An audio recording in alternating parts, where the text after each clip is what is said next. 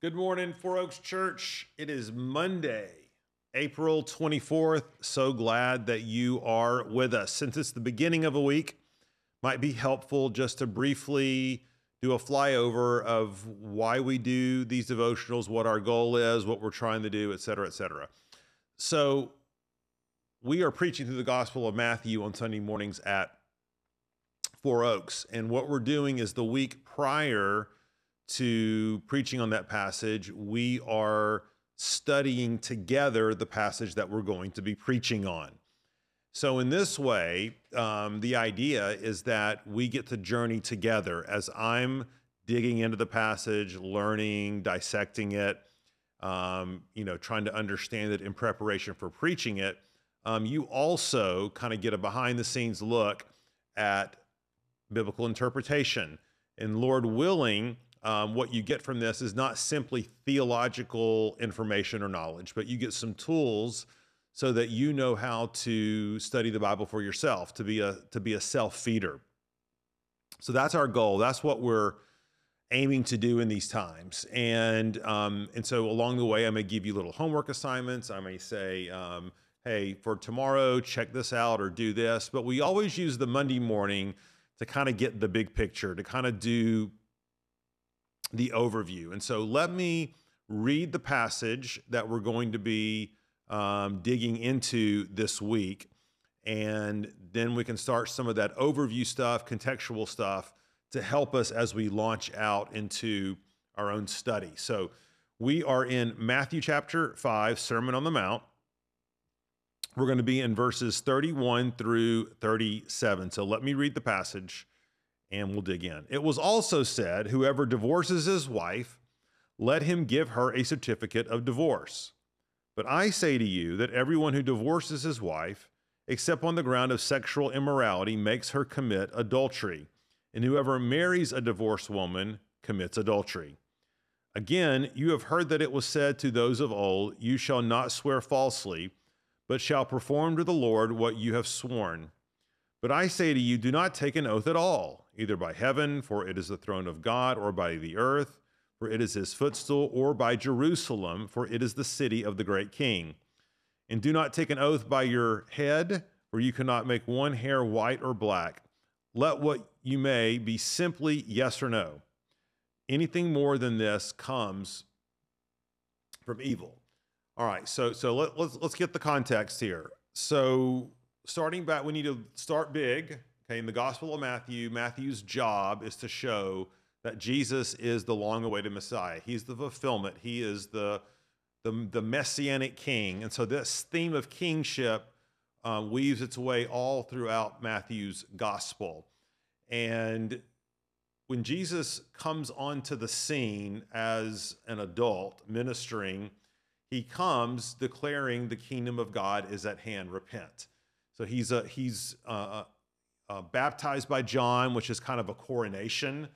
And then he goes around and he's doing works of the kingdom, right? He's showing how the kingdom is beating back the darkness. So he's healing, doing exorcisms, doing good deeds. And as people are gravitating to him, he now is going to take the opportunity for his first major discourse, life in the kingdom. And he wants to show them what the blessed life, the happy life, the flourishing life looks like in God's kingdom. What life are his disciples, his followers meant to take on? Knowing that this is not meant to be a mere duty for them, but it is the true path of life and flourishing. So we've talked about the Beatitudes. And then Jesus has taken pains to say, now I want to unpack the Old Testament law for you. And Jesus' goal in unpacking the Old Testament law is not to give us a new teaching, but it's to do two things. One, to show us where the scribes and Pharisees have misinterpreted God's law. And then two, to show the deepest meaning of the law and how that is fulfilled in Christ. Okay. So last week, we looked at the issues of anger and lust, and those correspond to the 6th and 7th commandment. So that's where Jesus starts. Well, now he's giving us two more examples, ethical areas in our life, the issue of divorce and remarriage, and the issue of oath taking, or what we might say, truth telling. Now, why is Jesus addressing these two areas? Okay, a couple of reasons. One, they build on what he's taught before. So he's been teaching on the Ten Commandments. That's what we would call God's moral law, okay, still applicable to us as believers today. But in the Old Testament, there was also two other kinds of laws. There were civil laws and ceremonial laws. So civil laws mean those laws that governed societal institutions, the way that people lived, the way they related to one another, punishments, way disputes were handled. It was a whole host of things. It also prescribed what they were to eat and what they were to wear, and this was symbolic of the idea that God's people were set apart for holiness. And then, of course, thirdly, there was the ceremonial law. This was the law of the temple, the priests, that involved the sacrifices, being clean or unclean, and part of people's spiritual act of worship. And so Jesus has started with a moral law, but now he's going to address a couple of areas of case law, okay, or civil law that was meant to apply to the fabric of relationships in the context of human society. And he talks about divorce, and he talks about oaths. Now, why those two things? Well, it seems that those were two areas particularly that were the teachings by the scribes and Pharisees greatly distorted Old Testament teaching. In other words, remember, the people did not read Hebrew, which is what the ancient scrolls were written in, the original writings, later translated to Greek, but they couldn't read Hebrew, but the Pharisees could.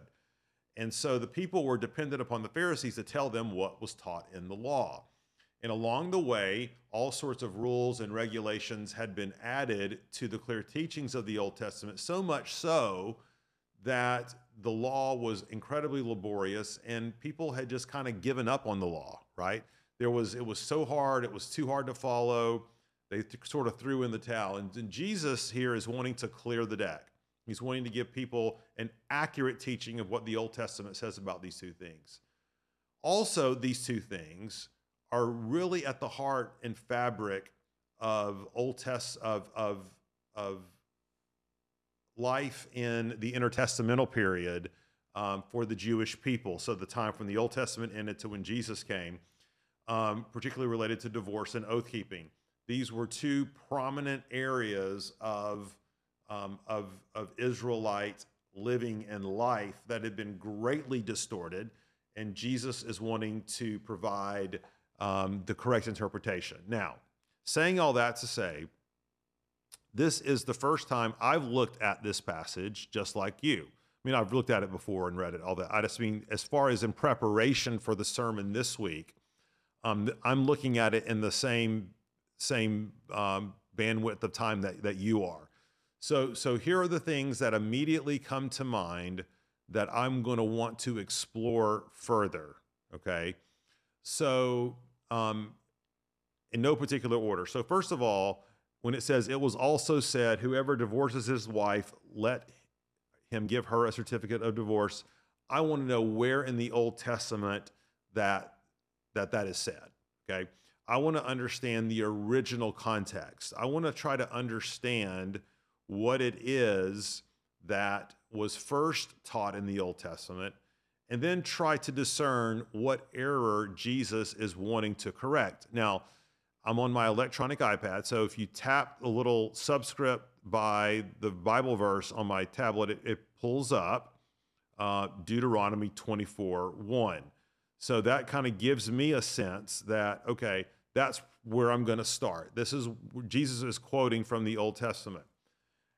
Now, the fact that he says, but I say to you that everyone who divorces his wife except on the ground of sexual immorality, it seems here that Jesus is wanting to provide a corrective which takes people back to the original intention and design of marriage. And so in addition to wanting to know where this verse comes from, whoever divorces his wife, I also want to know what were the Old Testament teachings about divorce, okay, in general, right? So we know he's quoting, looks like Deuteronomy 24. What else does the Old Testament have to say about divorce and remarriage, okay? Now, when we're looking at oaths, okay, what I'm wanting to, again, discern, you shall not swear falsely, but perform to the Lord what you have seen. I want to know, where does that quote come from? And I pull this up here, and it says that comes from Leviticus 19. So what I'm going to do, what I'll encourage you to do, is go back and look at Leviticus 19. Go back and look at Deuteronomy 24. Now, the rest of this verse can be seemingly obscure. Do not take an oath at all, for it is the throne of God, or by the earth. Do not take an oath by your head, for you cannot make one hair white or black.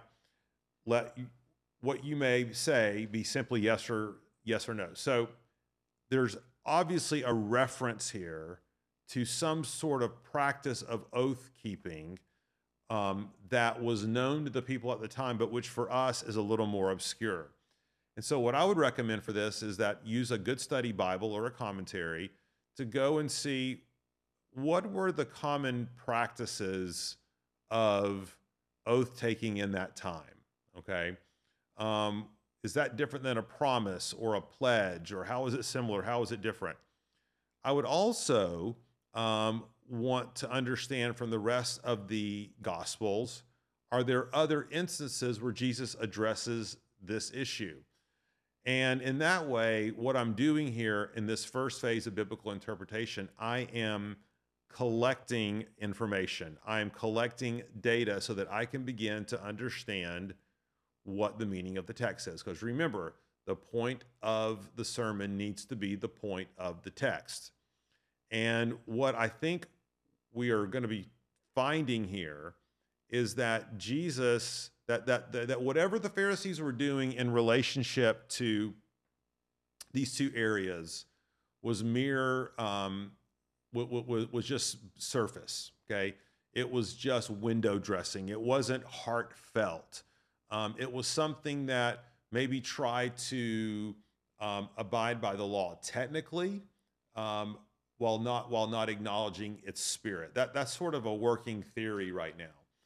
But one of the things that as you're doing some of this background and research this week, as you're unpacking this text for yourself, that I would just cue us in on is that we always have to ask God to reveal our hearts to us, that as we approach his word, as we approach his law, is our posture one of, let me figure out how to get around this? Or is it one of eager obedience, eager submission?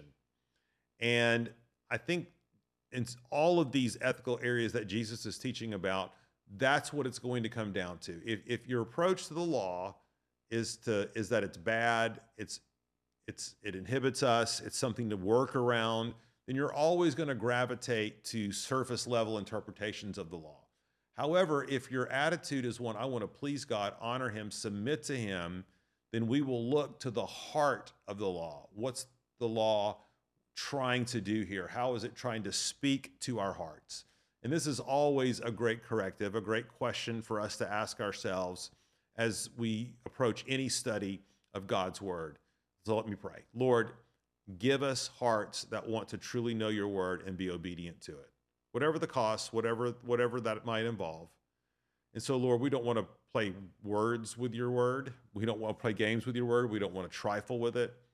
We want to acknowledge that it is good and right and true, and we want to submit our lives to it. Lord, we ask these things in your son's name, Jesus Christ. Amen. All right, you got your homework assignment.